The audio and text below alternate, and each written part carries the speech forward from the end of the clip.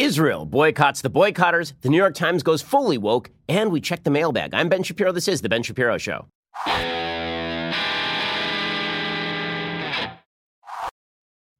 Oh, man, we have a lot to get to today. Let's just jump right in. So the big story of the day continues to be the reverberations, the fallout from Israel rejecting the request to visit by Rashida Tlaib and Ilhan Omar, two anti-Semitic members of Congress. Now, this is being completely misportrayed by the media. Shock of shocks. I mean, the same media that pretends that every time Hamas organizes a terrorist attempt on the Israeli border and then Israel has to shoot people attempting to invade its country, that Israel is the aggressor, that same media that routinely defends the Palestinian Authority, which is a terrorist entity, which funds terrorists, which names streets after terrorists, that same media that champions those folks, that they are actually championing Ilhan Omar and Rashida Tlaib. I can't believe it. I just can't believe it. Listen, the media bias against Israel goes back 30, 40 years.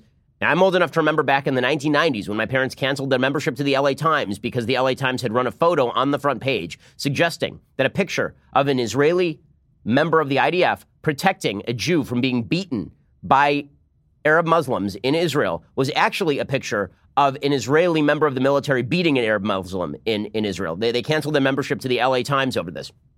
The media bias against Israel is longstanding, and it has not abated in any way, shape, or form. So the media coverage, naturally, of the Ilhan Omar Rashida Tlaib fake visit to Israel is similarly egregious. All the headlines are, Israel rejects American congresspeople. And the members of the media are also buying the line put out there by Tlaib and Omar that Israel is rejecting them because they are Muslim, which is eminently untrue and insane to boot. 20% of Israel's population is Muslim. There are Arab Muslim parties sitting in the Knesset right now. Members of those parties have called for the destruction of the state of Israel, but because those members of the party happen to be Israeli Arab citizens, they are free to say whatever they want. There are Israeli Arab members of not only of the Knesset, but of the Israeli Supreme Court.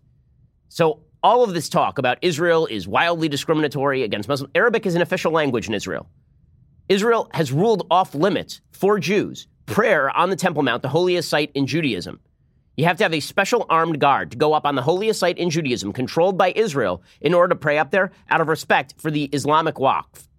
When there are riots up there every year or so, the Israelis basically protect the right of the Muslim population on top of the Temple Mount to riot. The Islamic Waqf has been destroying historic artifacts up there, and the Israeli government has been doing nothing about it.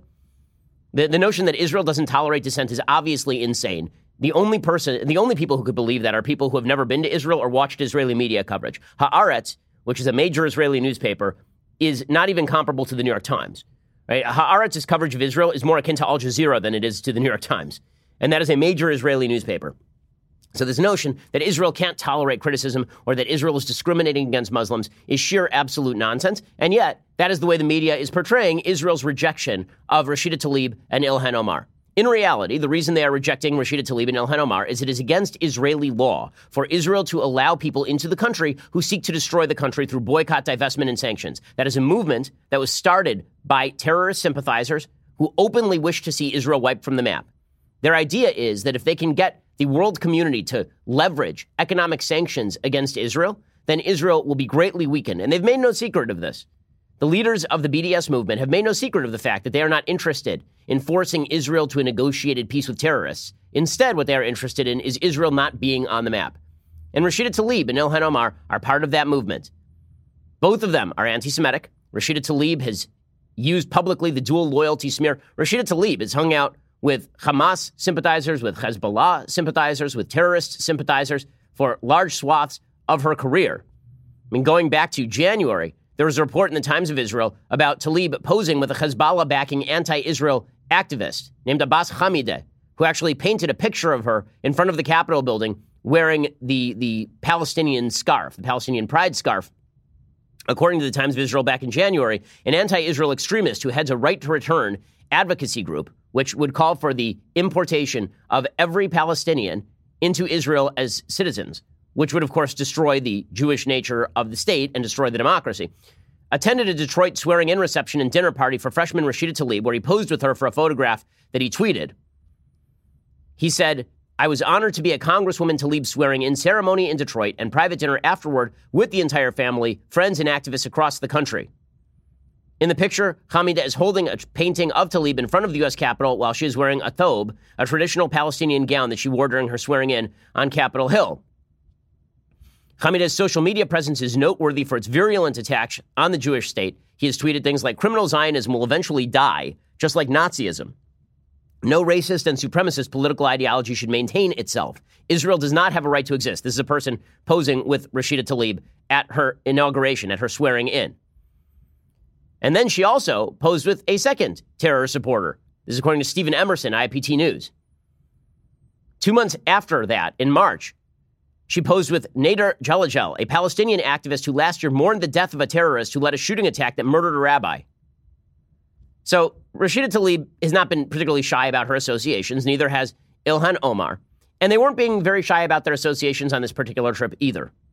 Because as it turns out, the Israeli government, and I've spoken with members of the Israeli government, members of the Trump administration about all this, the Israeli government was fully prepared to let Omar and Tlaib visit. And then they saw their itinerary. And the Israeli government said, no, this is not a thing that's going to happen. Why? Because the itinerary, first of all, said nothing about even visiting Israel. It wasn't about visiting Israel. It was about visiting, quote unquote, Palestine. Okay, and when they said visiting Palestine, they didn't mean visiting Ramallah. The first day is in Jerusalem. So Jerusalem, according to Omar and Tlaib, is Palestinian territory. You think Israel would stand for that? Why should they stand for that? Not only that, the groups that Omar and Tlaib were going on this trip with are openly anti-Semitic terror-supporting groups. So why would Israel let these people in? I mean, it's the fault of their constituents in the United States. They're in Congress. That's not Israel's fault. And as we will see, the United States actually has a record of barring Israeli legislators from entering the United States if they feel they have terror ties. This happened back in 2012. So let's talk a little bit about this trip, okay? Because all of this is just a giant PR setup for Omar and Tlaib. That's all this is. The whole thing is manipulative garbage on the part of both Omar and Tlaib, which became absolutely clear today when Rashida Tlaib made it clear that she hates the Jews more than she loves her own grandmother.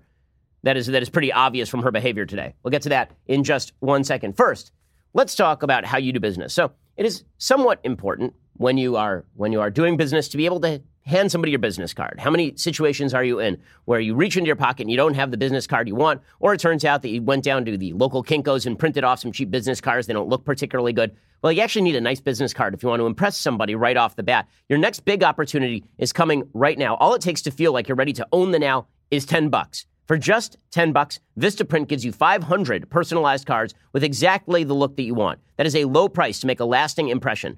And because you can choose the colors, fonts, designs, images, that means you can create something as unique and compelling as your business.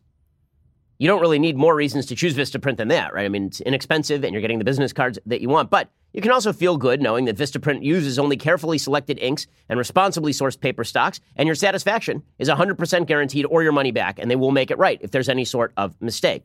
Vistaprint, they want you to be able to own the now in any situation, and that's why listeners to The Ben Shapiro Show get 500 high-quality custom business cards starting at $9.99. Just go to Vistaprint.com/Shapiro for that awesome deal. That's Vistaprint.com/Shapiro to get 500 custom business cards.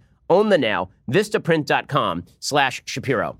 Alrighty, so what exactly were these illustrious congresswomen, these anti-Semitic congresswomen? And notice, by the way, media bias in its purest form. When Donald Trump says something that is racially insensitive or xenophobic, the media rush to call it racist, which is an editorial judgment. They say this is a racist comment.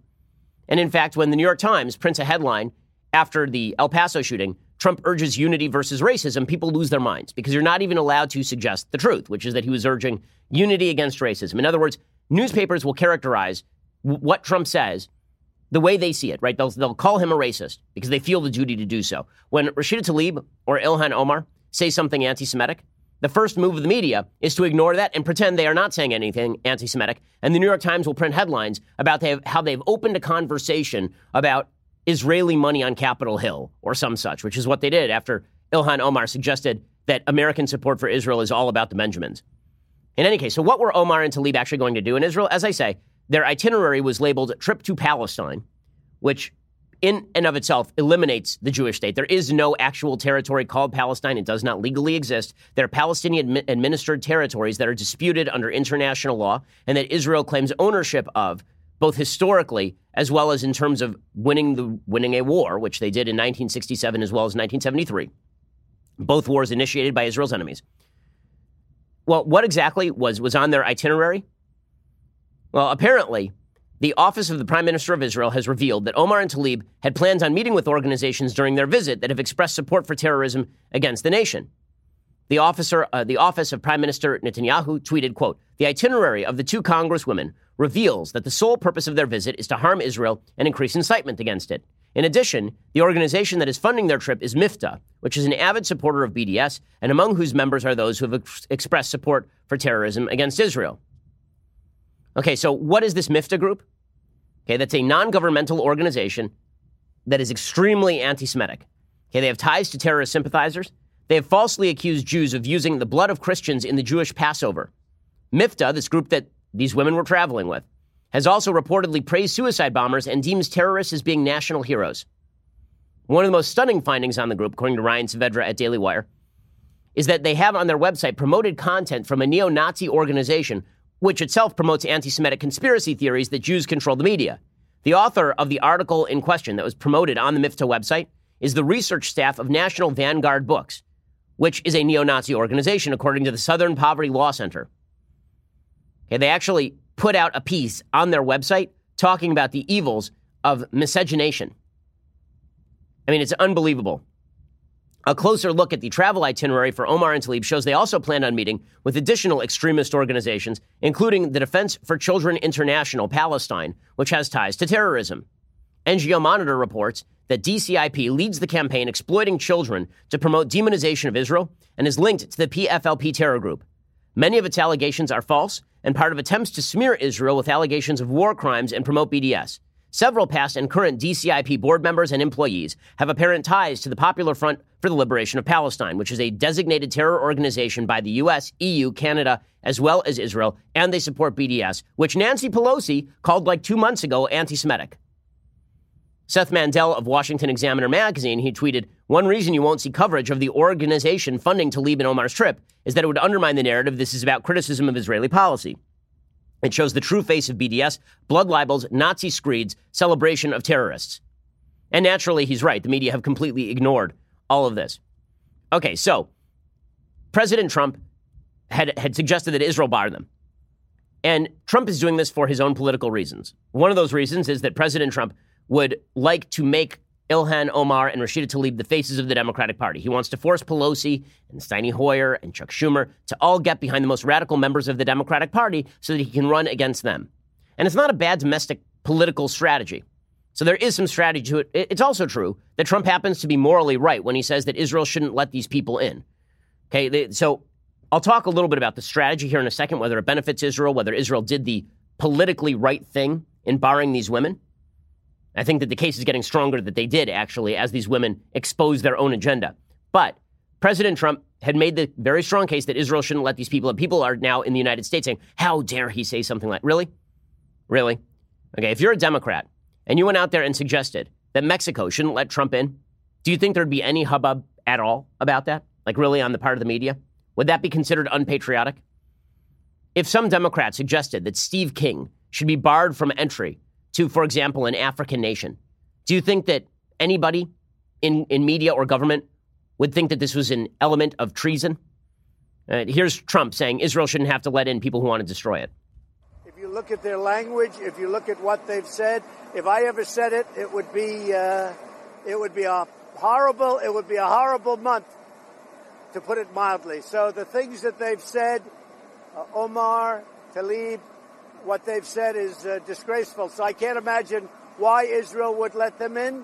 But if they want to let them in, they can. But I can't imagine why they would do it. Okay, and then he continued along those lines. He said they've said some of the worst things about Israel. And, of course, everything he is saying here is 100% true.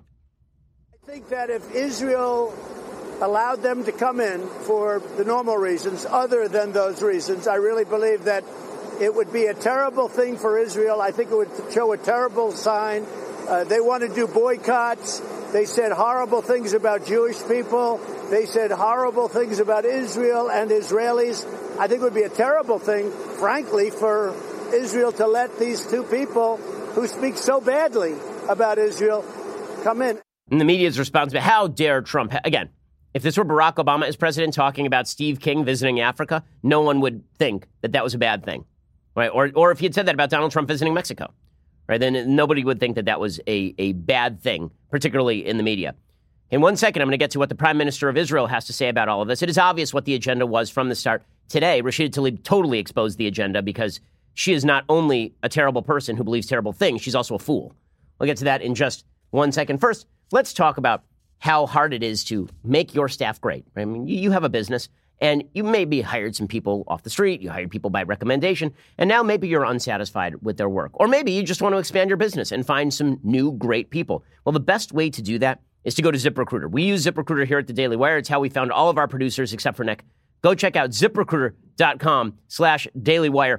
And you too can find great employees except for Nick. ZipRecruiter sends your job posting to over 100 of the web's leading job boards, but they don't stop there. As applications come in, ZipRecruiter analyzes each one, spotlights the top candidates, so you never miss a great match. ZipRecruiter is so effective that 4 out of 5 employers who post on ZipRecruiter get a quality candidate through the site within the very first day. Right now, my listeners can try ZipRecruiter for free at this exclusive web address, ZipRecruiter.com/dailywire. That is ZipRecruiter.com/DAILYWIRE, ZipRecruiter.com/dailywire. ZipRecruiter is indeed the smartest way to hire. Make sure that your staff is the best that it can be and get great new employees at ZipRecruiter.com/dailywire. They make it super simple, ZipRecruiter.com/dailywire. Okay, so Prime Minister Netanyahu put out this statement.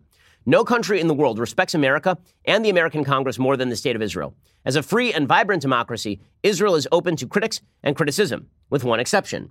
Israeli law prohibits the entry into Israel of those who call for and work to impose boycotts on Israel, as do other democracies that prohibit the entry of people who seek to harm the country.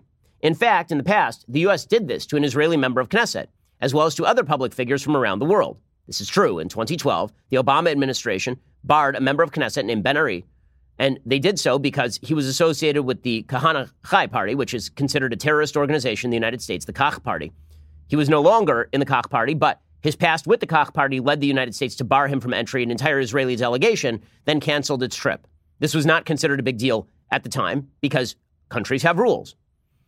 Prime Minister of Israel continues, Congresswomen Tlaib and Omar are leading activists in promoting the legislation of boycotts against Israel in the American Congress. Only a few days ago, we received their itinerary for their visit in Israel, which revealed that they plan a visit whose sole objective is to strengthen the boycott against us and deny Israel's legitimacy. For instance, they listed the destination of their trip as Palestine and not Israel, and unlike all Democratic and Republican members of Congress who have visited Israel, they did not request to meet any Israeli officials, either from the government or the opposition. A week ago, Israel warmly welcomed some 70 Democratic and Republican members of Congress who expressed broad bipartisan support for Israel, which was also demonstrated a month ago in a resounding bipartisan vote against BDS in Congress. However, the itinerary of the two Congresswomen reveals the sole purpose of their visit is to harm Israel and increase incitement against it. In addition, the organization funding their trip is MIFTA, which is an avid supporter of BDS, and among whose members are those who have expressed support for terrorism against Israel. Therefore, the Minister of Interior has decided not to allow their visit, and I, as Prime Minister, support his decision. Nonetheless, if Congresswoman Tlaib submits a humanitarian request to visit her relatives, the Minister of Interior has announced that he will consider her request on the condition that she pledges not to act to promote boycotts against Israel during her visit. Yeah, all of that is reasonable. The U.S. ambassador to Israel is David Friedman, and he released his own statement supporting Israel. The statement says, the United States supports and respects the decision of the government of Israel to deny entry to the Tlaib Omar delegation. The BDS movement against Israel is not free speech. It is no less than economic warfare designed to delegitimize and ultimately destroy the Jewish state. Israel properly has enacted laws to bar entry of BDS activists under those circumstances present here, and it has every right to protect its borders against those activists in the same manner as it would bar entrance with more conventional weapons. Initially, Israel had indicated it would accept the Tlaib Omar delegation and use their visit as an opportunity to engage with and educate the delegation members with regard to Israel's vibrant and robust democracy, its religious tolerance, and its ethnic diversity. Unfortunately, the itinerary of the Tlaib Omar delegation leaves no room for that opportunity. This trip, pure and simple, is nothing more than an effort to fuel the BDS engine that Congresswomen Tlaib and Omar so vigorously support. Like the United States, Israel is a nation of laws. We support Israel's application of its laws in this case. Okay, that statement is entirely just and proper. Okay, so Ilhan Omar then responds with a completely dishonest statement, which is a giant shock knowing Ilhan Omar's history as a congressperson and before. Quote, it is an affront that Israeli Prime Minister Benjamin Netanyahu, under pressure from President Trump, would deny entry to representatives of the U.S. government. Trump's Muslim ban is what Israel is implementing. Okay, there's such sheer nonsense built into this line. It's pretty incredible. Trump's Muslim ban. No Muslim ban has ever been enforced in the United States, nor should it. Okay, the travel ban involves 7 countries, only 5 of which are majority Muslim. There are 50-plus majority Muslim countries on planet Earth. Most of them, the vast majority, nearly all of them, are not covered by the travel ban. Israel is not implementing a Muslim ban. They're implementing a U ban. Right? They are banning Omar and Tlaib, not because of their Muslim heritage, not because of their religion, but because they want to destroy the state of Israel. But Ilhan Omar's a liar, so she lies. Trump's Muslim ban is what Israel is implementing, this time against 2 duly elected members of Congress. Denying entry into Israel not only limits our ability to learn from Israelis, but also to enter the Palestinian territories. Okay, you had no intention of learning from Israelis. We saw your itinerary, so you're a liar. Sadly, she says, this is not a surprise given the public positions of Prime Minister Netanyahu, who has consistently resisted peace efforts. 2 years ago, he offered to come to the table with Mahmoud Abbas and negotiate without preconditions. It turns out it's very difficult to negotiate with people who want to murder you. Restricted freedom of movement of Palestinians. That's true, because every time the security fence is opened up, people try to commit acts of terrorism. Limited public knowledge of the brutal realities of the occupation. Yeah, why don't you read Haaretz once in a while? And aligned himself with Islamophobes like Donald Trump. That's, of course, his great sin. As a member of the House Committee on Foreign Affairs, it is my job to conduct oversight of foreign aid from the United States of America. This does bring up a point. Nancy Pelosi, by putting this ideologically radical, nasty human being on the House Committee on Foreign Affairs, committed a great sin against the American people. Because this lady should not be anywhere near the levers of power when it comes to the delegation of foreign aid. There can be good arguments to be made about foreign aid. She is not going to make them. This is not an honest person trying to push the priorities of the United States abroad in terms of human rights. Because this is the same person who says we shouldn't sanction Venezuela or Russia or China or Iran, but we should sanction Israel. This is not a good faith human being. By the way, this is on Nancy Pelosi, and it's also on Ted Deutsch, 2 members of Congress for the Democrats who had to sign off on this congressional delegation visiting using an NGO. That has to be signed off on by party leadership. Okay. That is her statement. Okay. And her statement is a bunch of crap. How do we know that her statement is a bunch of crap? Well, one of the ways that we know that her statement is a bunch of crap is because Rashida Tlaib then decided that she was going to fulfill that request. She put out a bunch of tweets about how she really, really wanted to visit her city. No one knows what that means. I don't know what that term means, but apparently that refers to her grandmother. And how she really, really wanted to visit her grandmother, who lives in Judea and Samaria, lives in the West Bank. And it is very important for her to visit her dying grandmother. And in fact, she issued a letter. She issued a letter to Aryeh Deri, who's Minister of the Interior in Israel. And here is her letter. Quote, Minister Deri, I would like to request admittance to Israel in order to visit my relatives, and specifically my grandmother, who is in her 90s and lives in Beit Ur al-Fuka. This could be my last opportunity to see her. I will respect any restrictions and will not promote boycotts against Israel during my visit. So that was granted. Israel said, okay, you want to visit your grandmother? That's fine. You just don't get to propagandize on behalf of our destruction, but you want to visit grandma, all you, go for it. And then Rashida Tlaib turned around and said, you know what? Screw it. Grandma, I know she's old. If I don't see her before she dies, whatever. If I don't get to go there and crap on the Israelis and the Jews while I'm there, I'm not going to visit grandma. This is really what she said, right? So she tweets out, my city wanted to pick figs with me.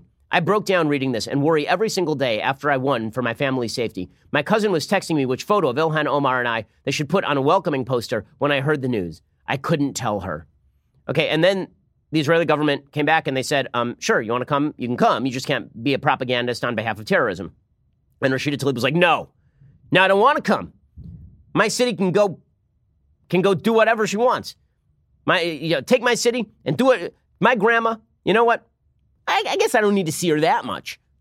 She tweeted out, when I won, it gave the Palestinian people hope that someone will finally speak the truth about the inhumane conditions. I can't allow the state of Israel to take away that light by humiliating me and use my love for my city to bow down to their oppressive and racist policies.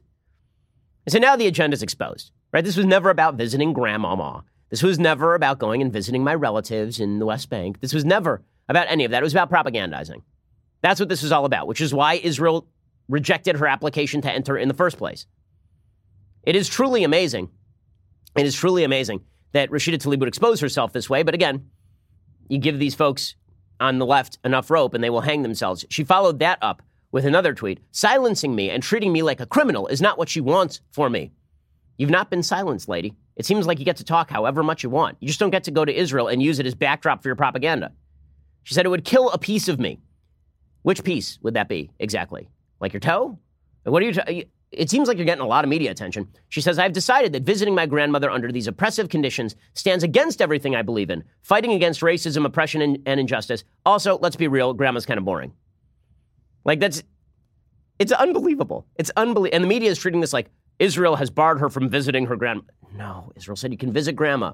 You're just not allowed to hang out with terrorists while you do it. And she's like, nope, grandma's on her own. What a delight. What a delight these folks are.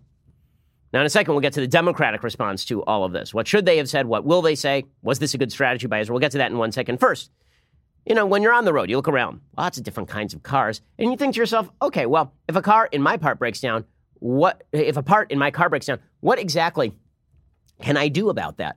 Right? If I go to an auto parts store, what are the chances they're going to have the exact part that I need for this exact make and model of car? And the chances, honestly, they're not all that good. You're going to have to get like an off-brand, not great piece or something that is generic. Well, instead what you need to do is go to rockauto.com. They're a family business serving auto parts customers online for 20 years. Go to rockauto.com and shop for auto and body parts from hundreds of manufacturers. They have everything from engine control modules and brake parts to tail lamps, motor oil, even new carpet. Whether it's for your classic or daily driver, get everything you need in a few easy clicks delivered directly to your door. The rockauto.com catalog is super easy to navigate. Quickly see all the parts available for your vehicle and filter by brands, specifications, and prices. Best of all, prices at rockauto.com are always reliably low and the same for professionals and do-it-yourselfers. They've got amazing selection, reliably low prices, all the parts your car is ever going to need. rockauto.com. Go to rockauto.com right now. You can see all the parts available to you for your car or truck. Write Shapiro in their How Did You Hear About Us box so they know that we sent you. Again, that's Shapiro in their How Did You Hear About Us box so they know that we sent you. Okay, so as we have now found out, Rashida Tlaib cares much more about slandering Israel than about visiting Siti, than about visiting her grandmother. Okay, it was all a bad faith effort from the beginning. It was all a bad faith effort. Now, the Democrats have responded, of course, by defending Omar and Tlaib. And maybe that was the intent for President Trump. Maybe the intent for President Trump was get the Democrats to defend Omar and Tlaib so we can point to them and show how radical they are. Now, I don't think they needed to do this, frankly. I think that if Trump wanted to label the squad the leadership of the House, that's already on the board, right? I mean, I think people already kind of get that, especially because the squad is extraordinarily loud. I mean, AOC, again, being a liar, she tweeted out, members of Congress are frequently asked to visit Israel to see things for ourselves. But Netanyahu choosing to ban the only 2 Muslim women in Congress from entering tells the U.S. that only some Americans are welcome to Israel. Not all. Again, this is a lie. They're not banning them because they're Muslim. They're banning them because they are hanging out with terror activists. That would be it. Trump is exporting his bigotry, says AOC, and making matters worse. Oh, what strength. What a pillar of genius she is. Now, as I say, I think that Trump's strategy here is to make the squad the face of the Democratic Party. That does come with some dangers. Danger number 1 is that the Democratic Party could then win, and then the squad is in charge. That's actually a scary thought, right? You don't actually want the Democratic Party to rally around the nasty, discriminatory, gross ideology of the squad, Ilhan Omar and Rashida Tlaib in particular. So it's a dangerous game to elevate those people to a position of prominence rather than trying to force Democrats to separate off of them, which probably is what would have happened, by the way. Omar and Tlaib probably would have gone. They would have propagandized. That propaganda would have become a serious subject of controversy among the intelligentsia.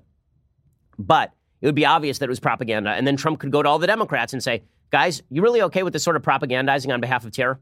Everything I told you before about the terror-supporting groups with whom Omar and Tlaib are associated, that could have been made front-page news by President Trump. Right? He could have done that after they went there. The preemptive bar forces a lot of Democrats to back Omar and Tlaib when they might not necessarily otherwise have done so. Anyway, this is what the Democrats do. Now, what the Democrats should do here, right, is they should say, listen, Israel has rules. They're applying their rules. Omar and Tlaib have beliefs that are way out of the Democratic mainstream, which is why we voted against those beliefs. Instead, and by the way, I think that Republicans would do that with Steve King, for example. Right? If Steve King had wanted to plan a trip to Mexico and the Mexican government said, no, not interested, I think a lot of Republicans would have gone, all right, fair enough. But the Democrats are always going to defend their own. So Joe Biden tweets out something truly disingenuous. Quote, I've always been a stalwart supporter of Israel. Not so much. A vital partner that shares our democratic values. No democracy should deny entry to visitors based on the content of their ideas, even ideas they strongly object to, and no leader of the free world should encourage them to do so. Okay, that is a bunch of horse manure. And the United States bars entry to a wide variety of people based on the beliefs that they hold, based on the content of their ideas. Like if you come here and you want to destroy the country, then you are not allowed in. In fact, even if you don't want to destroy the country, you may not be allowed in. In 2012, the Obama administration banned a delegation from Israel. Why? Because there was a member named Ben Ari and Michael Ben Ari of the National Union Party. They said that he had ties to terror group called Kach, and the U.S. refused entry to him. So Reuven Rivlin, who is the Speaker of the Knesset, announced that he would ban the entire delegation of members of Knesset from attending a women's conference in Washington in retaliation. Guess who was vice president when the Obama administration barred entry to the United States for a sitting member of the Israeli parliament based on that person's viewpoint and associations?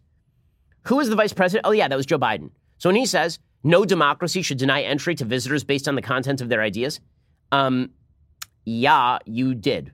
You did that, right? The administration you served under did that. And then you get Chuck Schumer's response. So Chuck Schumer similarly suggested denying entry to members of the U.S. Congress is a sign of weakness, not strength. It will only hurt the U.S.-Israel relationship and support for Israel in America. Well, he said no democratic society should fear an open debate. Israel does not fear an open debate. They are not going to import people to hang out with terror-supporting groups. Many strong supporters of Israel will be deeply disappointed in this decision, which the Israeli government should reverse. The question is whether Omar and Tlaib should receive special dispensation because they're members of Congress, when if they were not members of Congress, they would certainly be barred. Ariel Gold is a Jewish woman who works for Code Pink, and she was barred from entry to Israel specifically because of her support for boycott, divestment, and sanctions. So if she were a member of Congress, should she be allowed in now? Is that how this works? Again, the Democrats are wrong here, but it is true that the strategy here by the Israelis was probably destined to do this. Steny Hoyer does the same thing. Steny Hoyer is the House Majority Whip, and he similarly put out a statement talking about how this was bad. He said the decision of the Israeli government to deny entry to Israel by two members of Congress is outrageous, regardless of their itinerary or their views. Really? So if they went there and just said, we're meeting with Hamas and we want to blow up the state of Israel, could Israel deny entry? According to Steny Hoyer, the answer is no. Ted Lieu, one of the dumber members of the Democratic delegation, he went even further. He accused the U.S. ambassador to Israel of dual loyalty. He suggested that David Friedman, who is the U.S. ambassador to Israel, is actually loyal to Israel, not to the United States. Ambassador Friedman, the U.S. ambassador to Israel, actually, I think he should resign because he doesn't seem to understand that his allegiance is to America, not to a foreign power. He should be defending the rights of Americans to travel to other countries. But the ambassador was basically saying what the president of the United States, his boss, was saying. Well, I wish President Trump would resign. I don't think he's going to do that, but certainly I can call on Ambassador Friedman to resign. His allegiance, again, is to America, not to a foreign power, and it's to the Constitution of the United States, not to the president. Okay, so the fact is that his allegiance is not really in question. Okay, you can have allegiance to the United States and also believe that Israel has no duty to import terror supporters onto its shores. Okay, Ted Lieu then he tweeted the same thing, and then he tweeted out, "It has been brought to my attention. My prior tweet to the U.S. ambassador in Israel raises dual loyalty allegations that have historically caused harm to the Jewish community. That's a legitimate concern. I'm therefore deleting the tweet." Yeah, it's a little late, dude. I mean, it's pretty obvious. You said it twice on CNN. Like, we all know what you meant. So, in terms of strategy, here's the problem. There is something beneficial to Israel in having Democrats who are weak supporters of Israel still be titular supporters of Israel. Forcing them to back Omar and Tlaib or putting them in a position that makes it easy for them to back Omar and Tlaib may bear some negative fruit down the line when Omar and Tlaib gain more and more power inside the Democratic caucus and when Democrats make clear that they're going to continue kowtowing to them. It is opening a rift that doesn't necessarily need to be open. Now, maybe that rift already exists. It's been my belief that since the Obama administration, the Democratic Party has been moving radically anti-Israel, and they continue to do so. And that extends all the way to Chuck Schumer and his Democratic Party backing the Iran nuclear deal. With that said, is it a good strategic move? I'm not sure it's a good strategic move by Israel to bar Omar and Tlaib. I think there are other ways of demonstrating what Omar and Tlaib were doing. On a moral level, is there any question that Israel has the right to do this? No. Should they do this on a moral level? Absolutely. Absolutely. The only question is logistics. Is it smart for Israel to do it? Is it good PR for Israel to do it? Again, I think that the case is now moving in Israel's direction, given the fact that Rashida Tlaib has basically come out and explained that she doesn't care about visiting her grandma at all. All she cares about is slandering the state of Israel. Alrighty, in just a second, we're going to get to a coverage shift over at the New York Times that demonstrates full scale the insanity of our mainstream media and how it seems that editorial is now in the control of a bunch of woke interns from Wesleyan. We'll get to that in just a second. First, there are only a few days left to purchase tickets to our Backstage Live show. It's a special one-night-only event next Wednesday, August 21st, at the fantastic Terrace Theater in Long Beach, California. I'll be there. Daily Wire God King Jeremy Boring will be there. Andrew Klavan will be there. Michael Knowles will be there.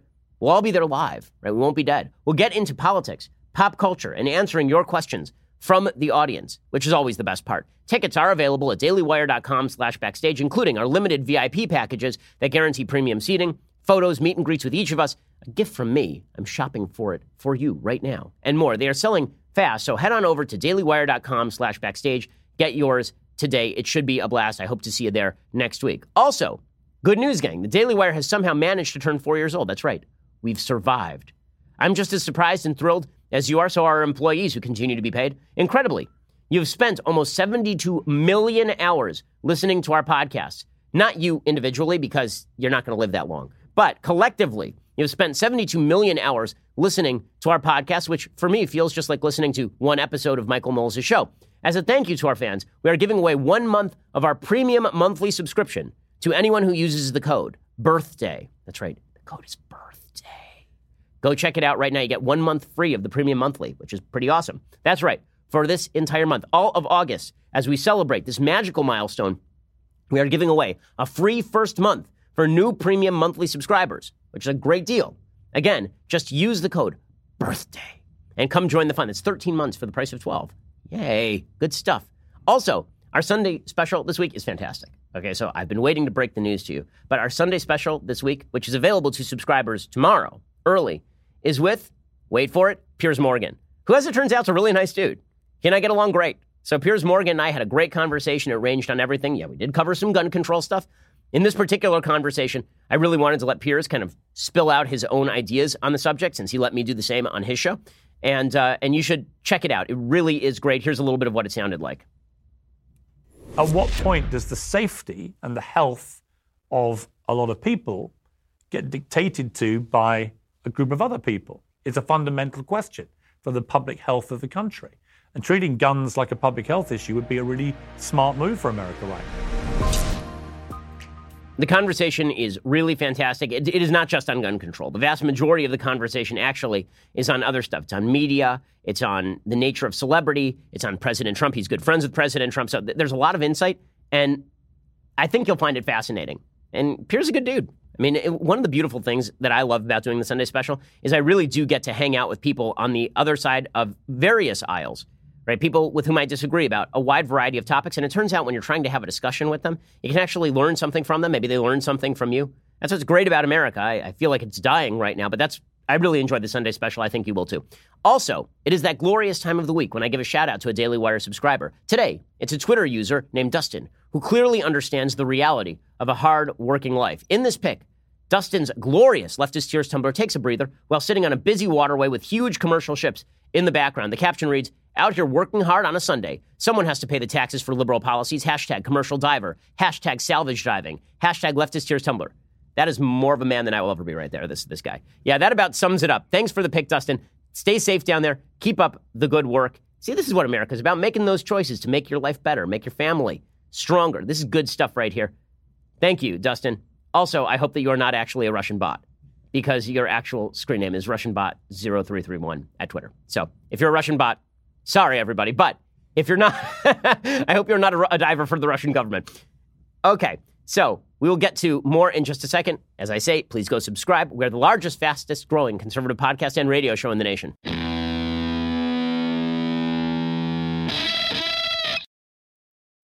So meanwhile, I have some brief bad news. Apparently, Greenland is not for sale. This is very disappointing.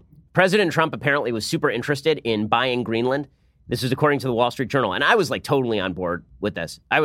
Honestly, if you didn't want America to buy Greenland, I think you hate America. Right? America. I mean, if we're going to, let's just buy places, right? I mean, we're rich. Sure, we have like $21 trillion in debt, but we're rich. I mean, we can afford like a giant iceberg. It seems kind of fun. And plus, eventually, A lot of those icebergs will melt. That'll be a waterway, like a northern passage. It'll be really, really important. So why not just buy Greenland? I think that was Trump's law. Also, you could build a beautiful, unbelievable hotel. You could make a golf course right on the glacier. Unbelievable. It was a great idea, buying Greenland. Sadly, this has now been quashed by the government of Greenland. They say we are not for sale. So it's war then. All right. We will be sending over 10 of our finest. Honestly, we should just buy Hong Kong. Like, it seems like the return on investment is better, and the people are very interested in getting the hell away from Chinese governance. So maybe we can make that deal. Maybe as part of the closing of the tariff deal with China, we just buy Hong Kong. That seems like a good idea. I felt I needed to give you that update because I was so enthusiastic yesterday on my radio show about buying Greenland that I'd feel bad if you went into the weekend thinking that was still a possibility. Meanwhile, over at the New York Times, the woke have taken over. It is amazing. Very often, these sorts of ridiculous, censorious decisions that are made, I mean, at these organizations like The Atlantic to go after Kevin Williamson, or Business Insider to go after Daniela Greenbaum. Like, those decisions are usually not made by the editors. Those decisions are being made by the interns who get the coffee. Because very often the editors, out of a feeling of, I need to care what my employees think, and if they're offended by somebody, then we need to change our editorial policy.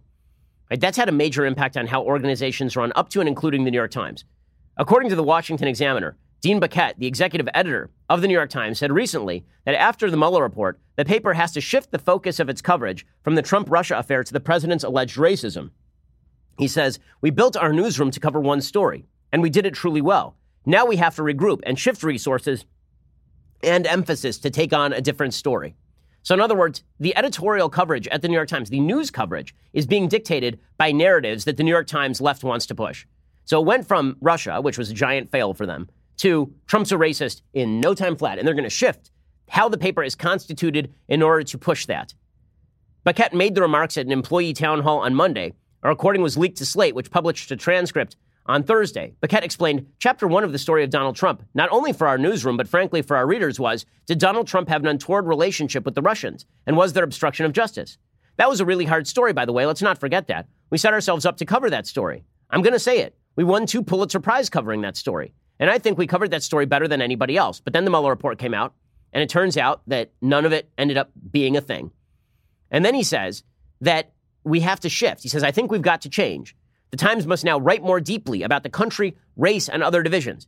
He says, I mean, the vision for the coverage for the next 2 years is what I talked about earlier. How do we cover a guy who makes these kinds of remarks? How do we cover the world's reaction to him? How do we do that while continuing to cover his policies? How do we cover America that's become so divided by Donald Trump?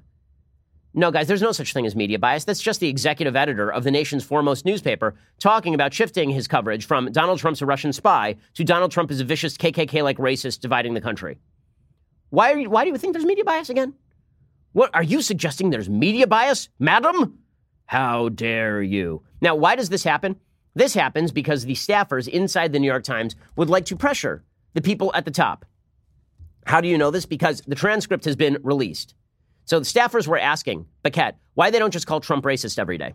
And Baquet was like, yeah, maybe we should. He says, we shouldn't use racially tinged or racially charged. He says, if you're going to do what I said, you got to put your money where your mouth is and just describe it. And then a staffer said, quote, I have another question about racism. I'm wondering to what extent you think that the fact of racism and white supremacy being sort of the foundation of this country should play into our reporting. Just because it feels to me like it should be a starting point, Like these conversations about what is racist, what isn't racist. I just feel like racism is in everything. It should be considered in our science reporting, in our culture reporting, in our national reporting. And so to me, it's less about the individual instances of racism and sort of how we're thinking about racism and white supremacy as the foundation of all the systems in the country. And I think particularly as we are launching a 1619 project, I feel like it's going to open us up to even more criticism from people who are like, okay, well, you're saying this and you're producing this big project about it, but are you guys actually considering this in your daily reporting? So in other words, the foundation of every story written by the New York Times, according to this unnamed staffer, is that white supremacy lies at the root of America, not the Declaration of Independence, not the Constitution of the United States, not broader principles, but racism. That the story of America is the story of racism and how racism infects everything. And Baquet says, pretty much, that he agrees with this. He says, maybe we shouldn't use the word racist because everything is racist. He quotes a guy named Keith Woods, who's ombudsman for NPR, And he says his argument boils down to this. Pretty much everything is racist. His view is that a huge percentage of American conversation is racist, so why isolate one comment from Donald Trump? I do think that race has always played a huge part in the American story, and I do think that race and understanding of race should be part of how we cover the American story. Sometimes news organizations sort of forget that in the moment, but of course it should be. I mean, one reason we all signed off on the 1619 Project and made it so ambitious and expansive was to teach our readers to think a little bit more like that. Because that's the job of a newspaper, is to indoctrinate you in a particular political point of view using their news coverage. Man, oh man. I mean, that is astonishing stuff from the New York Times, but only astonishing if you've never actually watched the coverage from the New York Times. Alrighty, time for some mailbagging, so let's do it. Carlos says, hey Ben, I'm a free market guy, but recently I've been doubting the validity of the claim that wages reflect a person's productivity. I'm 23, I have a pretty high salary for my age. I have a bachelor's in economics, I am proficient in 2 programming languages. The thing is, I don't really do anything. I work in an office and watch videos on YouTube most of the day. I have a friend that nurses in intensive care that makes $20,000 less than I do. My question is the free market really that good at determining wages? If it were true, shouldn't all the people I know that have real jobs make more than I do? No, Carlos, here's the problem. You're mixing up the value of your labor with the effort of the labor. You're sort of using a model of the Marxist labor theory of value, meaning that how hard you work should be reflected in your wages as opposed to the value of your work reflected in your wages. So presumably the reason that you are earning more than your friends who are nurses who work in intensive care is because you have a very specialized skill set that you have spent a lot of time cultivating, and there's a demand for that skill set. And so you are getting paid more, meaning that somebody needs to do that job. There are not that many people who can do that job. You are one of the people who can do that job. And so what determines wages is not how hard you work. There are people who are working, digging ditches every day who work a lot harder than I do, and I'm sure I get paid more than most of those people. Okay, but that isn't because I have a specialized skill set that people want to hear from. Now, does that mean that my work is, quote unquote, more valuable on a moral level? No, of course not. Of course not. My wife's work is much more important than mine on a moral level. My wife is a doctor. She takes care of people. She makes a lot less money than I do. Right? And she's doing much more valuable work in terms of societal influence. She's doing much more valuable work in terms of helping people. But that's a moral judgment, not a judgment as to what the value of her work on an economic level is. Now, the reason that people mix these two things up is they think, okay, well, that's not fair. Your wife is helping people, and you're not helping as many people on a direct level. Right. But the answer is that if you want more people who are doing what my wife does, then you actually need to incentivize them to do it. And also, that is determined by how many people can do what my wife does. Right? This is the problem with teaching, for example. So people say teachers don't get paid enough. And the answer is teachers very often are not getting paid enough. And in many cases, they're getting paid too much because it's not a free market system. The question is, how many people can fill that slot? How many people can do that job? The question is not, what is the inherent moral value of the job? Because there is no way to determine what somebody should be paid based on the inherent moral value of the job. My wife should be paid infinity based on the fact that she saves lives. But infinity is not an option.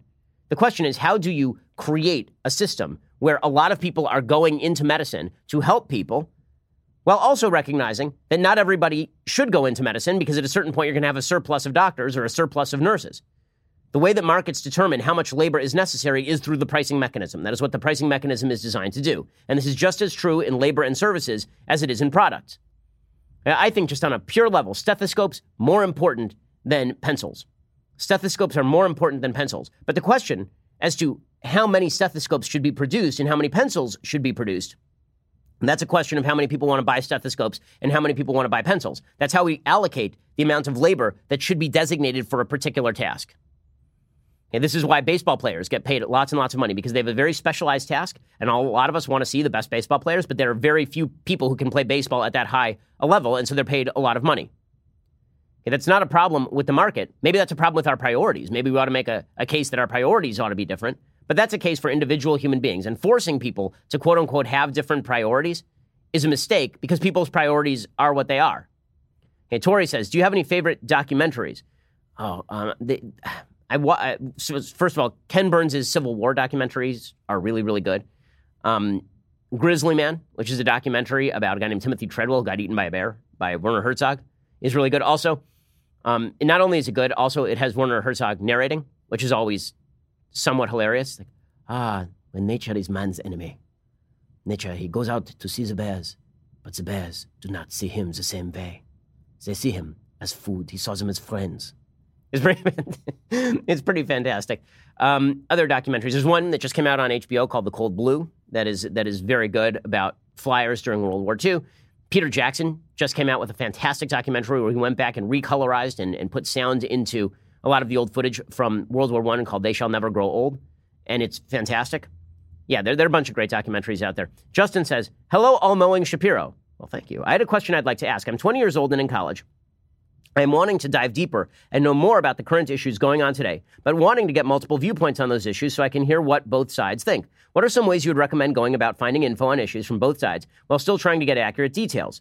Thank you, Justin. Well, I've always said that you should think of news coverage as a series of intersecting lines. So if you listen to this podcast and then you listen to the leftist podcast, Pod Save America, for example, you'll hear two wildly different perspectives on the politics of the day. See, this is also the difference between this podcast and Pod Save America. Pod Save America will never recommend that you listen to my podcast. I'll recommend that you listen to their podcast. I don't care. I think you should. I think you should listen to lots of different podcasts. Okay, so Pod Save America, you listen to their podcast, you listen to my podcast, and then what we are saying that is the same, which is usually the basis of fact, that is the intersection point. Everything else is viewpoint. And that's how you can tell, right? You actually have to look at two different news sources, look at Daily Wire, and then look at Huffington Post, and where they cross over, that would be the core of fact, and then everything else is opinion. I've been recommending this for years because I think people should think for themselves and be fair-minded in how they approach subjects. And just because something is printed in the New York Times doesn't make it false. It may be biased in its coverage, but you have to look at how the New York Times covers something and National Review. And what they have in common, that's probably the core of fact, and then everything else is the opinion drawn from that core of fact. Brian says, hey, Ben, not really a question, but want to thank you on speaking on working hard and not complaining. It is personal and cannot be solved by the government. I have cerebral palsy, and my parents always taught me to work hard. My first job was at McDonald's, and a regional manager said I was too slow. Things worked out. Through hard work, my brother and I were the first to go to college in our family. I got my PhD from a top medical research university. I'm now an assistant professor. Yes, there are some conservatives in the crazy world of academia with a great salary doing clinical work and research with over 20 publications. Anyone can achieve their dreams through hard work. Blessings, Brian. Brian, what a fantastic, fantastic story, and it is 100% true. Okay, the decisions you make in your life are going to impact your life way more than anything else you do. I can't tell you the number of letters I've received this week. I mean, probably hundreds of letters this week in my mailbag, specifically about the podcast the last couple of days and the radio show the last couple of days, in which I talked extensively about how it is that the personal decisions that you make determine the course of your life, how it is not impersonal forces that politicians blame that determine the course of your life, that usually in a free country, the decisions you make are the ones that are important, how you problems have you solutions. How when I say that you having two jobs to pay for a roof over your head, that's a you problem, what I mean by that is that it is a problem for you to solve. That is not a problem that can be solved by Kamala Harris riding in on a white horse. I've gotten so many letters from people saying, yeah, I work two jobs, and I'm glad I do because it's my decision, and this is a free country. And a ton of letters from people who say, yeah, I used to work two jobs, and now I don't have to work two jobs because I've worked hard, and I've developed a skill set, and I've made decisions, and I've moved to different parts of the country. Life isn't all you're guaranteed in the United States. I've said this before. All you are guaranteed in the United States is the adventure. But that's a freaking fantastic guarantee, isn't it? Isn't that an unbelievably great guarantee? Your grandparents from another country, maybe they weren't guaranteed that adventure. That's why they came here. You know, the people who crossed the continent in covered wagons and taking months and their kids dying of dysentery, like an Oregon Trail, okay? Those people weren't guaranteed anything but the adventure. My great-grandparents coming to the United States in 1907 weren't guaranteed anything but the adventure. And the adventure that was the point. That was the point. Seeing an American life as an adventure in which you are the hero of your own story, making those decisions, it will make your life so much better than sitting around whining to Kamala Harris that the economy is rough right now. That ain't going to change anything because Kamala Harris ain't saving you. And if you think that welfare benefits are going to save you either, we are spending $30,000 plus per capita on welfare in this country for poor families. And that is not guaranteeing a ladder out of poverty for people. The best way for you to make your way in the world is to make a series of smart decisions. Make those decisions over and over and over. Learn to become the kind of person who makes those smart decisions. You will be so much more successful and happier in life because you'll have taken control of your own life. And I've gotten, I promise you, dozens to hundreds of letters in the mailbag this week proving it. People saying that they actually appreciate this perspective because there's nothing more enervating than being told by a politician you can't do it. You know, the Obama line, the si se puede line, yes, we can routine. The answer is not yes, we can. The answer is yes, you can. Yes, you can. It's a free country. Yes, you can. And if you need help, then reach out to a local charity. Reach out to people who want to help you, to give you opportunity. I get letters every single day from people asking for opportunities. Many of them I can't handle. Some of them I can. Some of them we've hired. We've hired people based on this sort of stuff. If you are constantly seeking opportunity and taking advantage of opportunity, your life will be so much better and so much happier. And Brian, that's an amazing story, and thank you for that story. As I say, I wish I could read all the letters I've gotten this week. They're fantastic. I was showing them to my wife last night, and she was crying. I mean, it's amazing. There's so many people who are inspiring stories of how America still works. Zach says, Ben, I'm trying to study the ancient Greek philosophers. I'm wondering if there are any introductory books you could recommend that help explain Plato and Aristotle's ideas. Well, I mean, first of all, there are some very good translations. There's an excellent what is his name? Harvey Mansfield translation of Plato's Republic that is really, really first rate. There's also an excellent translation available of Aristotle's Nicomachean Ethics. All these translations are available. But if you're just looking for sort of a brief overview, then there is a book by Will Durant called The Story of Philosophy that's great. It gives you like 15 to 20 page introductions to each of the great philosophers. There's also a great compendium called History of Political Philosophy, edited by Leo Strauss, that gives you 20 to 30 page summaries of philosophy. There's also a great book called The Passion of the Western Mind that really spends some heavy time going through Plato and Aristotle. It's really good. If you want like a very, very brief intro, then my book, The Right Side of History, does cover some Plato and Aristotle right at the very beginning, talking about the foundations of Greek thought. So those are a few recommendations. Maureen says, how do you think you'd fare on Jeopardy? Don't be modest. So the answer is I would not fare great on Jeopardy because all the categories in which I know a lot of things are the categories they don't quiz on Jeopardy. So it depends on how, okay, so great story. Okay, so here's the thing. My dad was on Jeopardy. So many, many years ago, like 30 years ago, my father was on Jeopardy and he made a mistake. So the way that they do the seeding they actually seed Jeopardy. So sometimes you're watching Jeopardy and when you watch Jeopardy, you are saying to yourself, I could answer every single one of these questions. These people seem like dullards. I could answer every one of these questions. And sometimes you're watching like, oh my God, who are these people? This is unbelievable. How do they know the answers to this? That's deliberate. So what they do is there's first an entry test to Jeopardy. At least this is the way it worked 30 years ago. Then there's a secondary test in which they test you again. And they don't tell you what the test is for. What the test is for is to seed you, like in the NCAA rankings. So if you are really, really smart, then they put you with all the other smart people in that pool. So my dad passed the entry level. And then on the second level, he did the secondary kind of quiz. And he came out and he said to somebody, the person said, how did you do? He said, I blew it out. He said, oh, you're an idiot. You're stupid. Why would you do that? Naturally, they proceeded to seed my father against the 3-time champion of Jeopardy and a professor from Princeton or something. And my dad actually performed pretty well. My dad's a smart dude. And he performed pretty well. He was in second place going into Final Jeopardy. And second place on Jeopardy was a trip to Mexico City. And third place was a refrigerator. And my mom was sitting in the audience rooting for my dad to lose because they needed a refrigerator. Who the hell needs a trip to Mexico City in 1982? So my dad gets the final question. He blows it, and my mom is super excited because now she has that refrigerator was in our house for a solid 15 years. How would I do on Jeopardy? So it depends on the category. So if it's a classical music category, I'd do fairly well. If it's a baseball category, I would do pretty well. If it were any sports category, I would do pretty well. If it's a pop culture category, that's not movies, if it's like modern music or something, I'm dead in the water. I got nothing. I got nothing for you beyond like 1925 in modern music. Maybe Gershwin. That's it. So it really depends on the category. Also, there's a mechanism on Jeopardy that locks you out. So a lot of it's about the timing. This is why you see people who are returning champions who do really well. Because if you buzz in too soon, you have to wait for the question to finish before you hit the buzzer. If you buzz in too soon, they lock you out. So that kept happening to my father. So a little bit of Jeopardy insiderism. I don't think I would do great on Jeopardy, I'll be honest. Theodore, I know a lot of the answers, but again, really depends on the seating, really depends on the categories. Theodore says, hey, Ben, I'm a longtime fan and a new subscriber. I've heard you make a few Mean Girls references along with a few other pop culture references that sound a bit surprising coming out of your refined mouth. What are your other guilty pleasure comedy movies? Keep up the good work. I think I've answered this before, but Tommy Boy is one of the great comedies of all time. Okay, I'm going to let you finish, but Tommy Boy is fantastic. So the first time I told that to my parents, they were like, oh, let's watch it. And then they thought I was an idiot because Tommy Boy is an incredibly stupid movie. And yet, it is also a fantastically wonderful movie with Chris Farley and David Spade. It's glorious. Oh, I'm laughing just thinking about Tommy Boy. Fantastic. Other guilty pleasure comedy movies. Rat Race is really underrated. Rat Race is hysterically funny. I have 3 younger sisters. The one who's the oldest, this was her favorite movie growing up. She loves physical comedy, and Rat Race is full of it. Okay, Ashira says, do you think it's irresponsible for a young couple to get married before they can be financially responsible for themselves?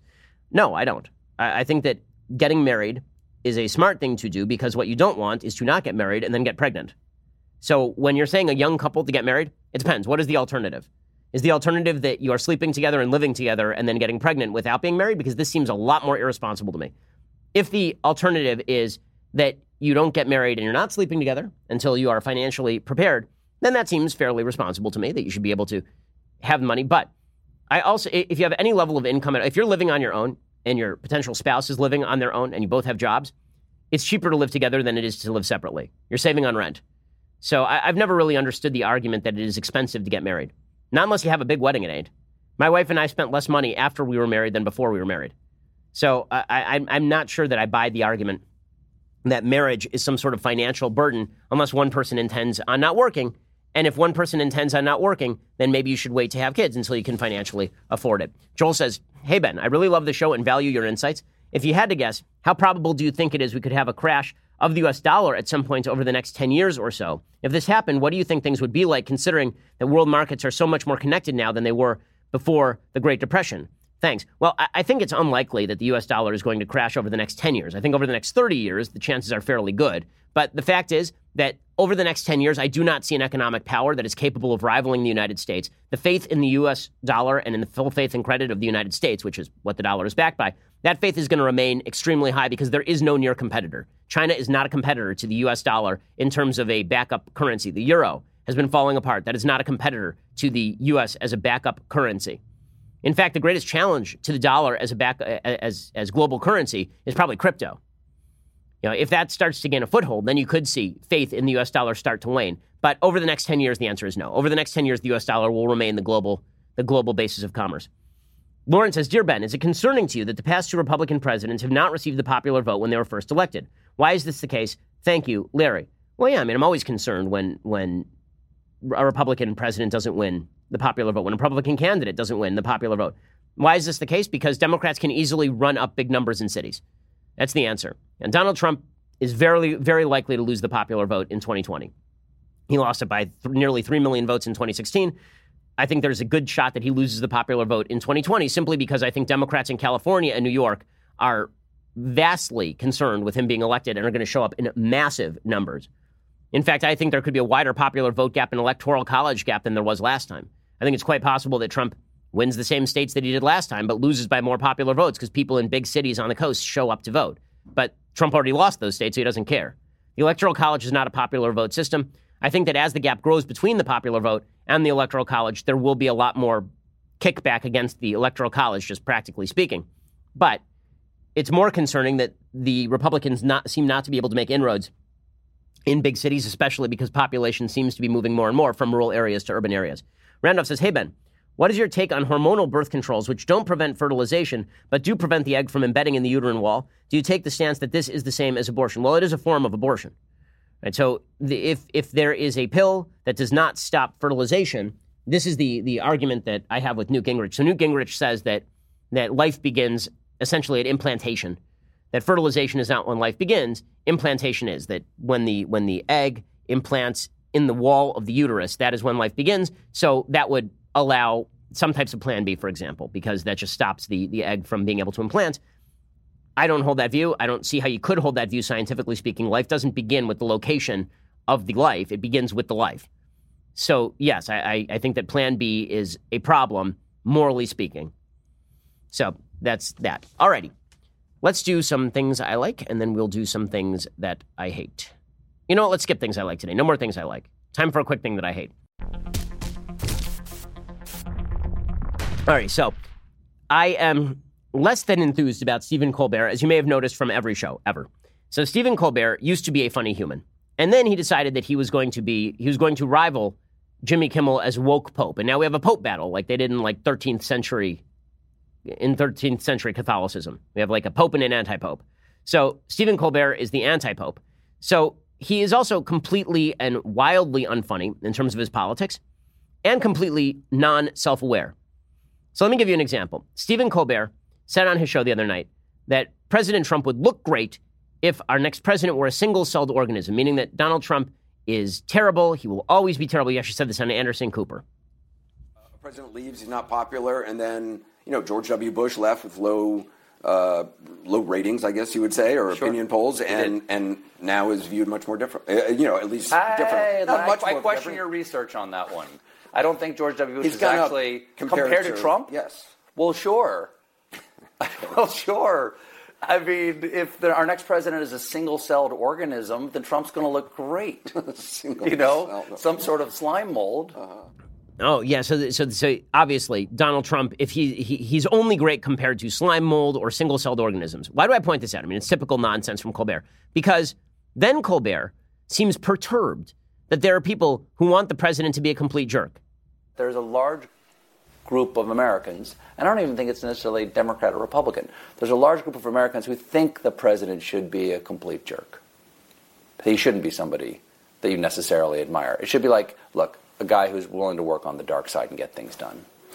Well, I also think there's people who just like the fact that that you're upset about him, and that that we're covering him, and sure, I'm familiar with the term "drinking liberals' tears," but but that seems like it's a huge price to pay. No, but to see guys like he's a tough guy. Oh well, yeah.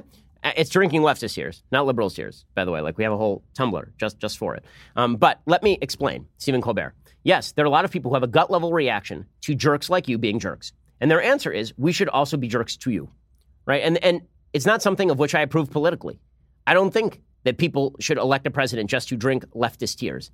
I think it is the job of conservatives to make leftists cry with good arguments and good policy. I don't think it's the job of the right to make the left cry simply by trolling them. However, do I understand the emotional response to Stephen Colbert? You bet your ass I do. The fact that Stephen Colbert says the kind of stuff he says on a nightly basis, is excused for it by the media, is brought on Anderson Cooper to laugh about it. The fact that he does that sort of stuff, and then he is perturbed when people react to him, is supremely disingenuous. Because this is what Stephen Colbert is. Let's be real about this. Donald Trump was elected to be a late-night host. Okay, that's exactly what happened. Donald Trump, we can talk about policy all day long. And yes, some people voted based on judges and some people voted based on pro-life positions. And a lot of that is true. But the chief appeal of Donald Trump, as opposed to any other Republican, was that he is a late-night host who is going to slap Stephen Colbert. That was the feature, not the bug. And that is because when you crap from great height upon a huge majority of the American people, it turns out some of those people are not going to like it very much, and they're going to want someone who slaps at you on a regular basis. You cannot simultaneously suggest that Donald Trump is comparable to a single-celled organism or slime mold, and then be like, well, why are people so angry at me all the time? Why do people constantly want to come at? Why do they care if Trump rips at me? Because you're featured in the media. Because you are, in fact, a person who gets an awful lot of media attention. It's amazing to me that the left has no self-awareness about this. Like, none. Maybe you're part of the problem, guys. Maybe you're part of the problem.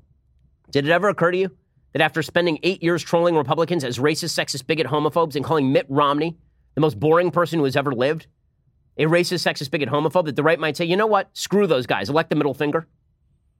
That's exactly what happened here. And the fact that Colbert doesn't even understand this is part of the continuing problem. Okay, we'll be back here later today with 2 additional hours. Otherwise, have yourself a wonderful, relaxed, nice weekend. And then we'll be back here on Monday to go over whatever the hell happens this week. And I'm sure it'll be great, given the last few news cycles. I'm Ben Shapiro. This is The Ben Shapiro Show.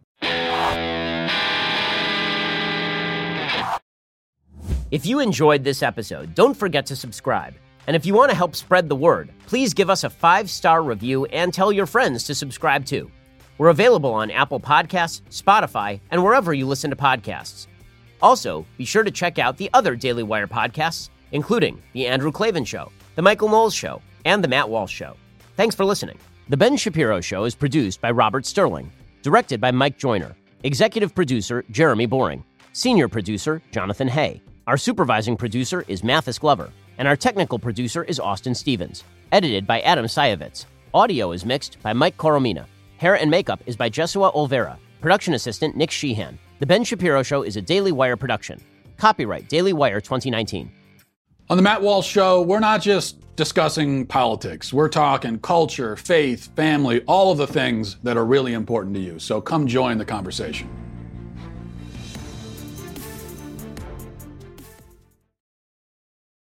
Did you know that a baby's heart begins to beat at just 3 weeks? At 5 weeks, it can be heard on ultrasound. In some cases, the heartbeat can be the baby's only defense in the womb, which is where Preborn steps in. Preborn rescues 200 babies every day from abortion simply by providing moms with free ultrasounds that allow her to hear her child's heartbeat and see their perfectly formed body in the womb. By 6 weeks, the baby's eyes are forming. By 10 weeks, a baby is able to suck his or her thumb. Preborn needs our help to save these precious souls. For just $28, you could be the difference between the life or death of a baby.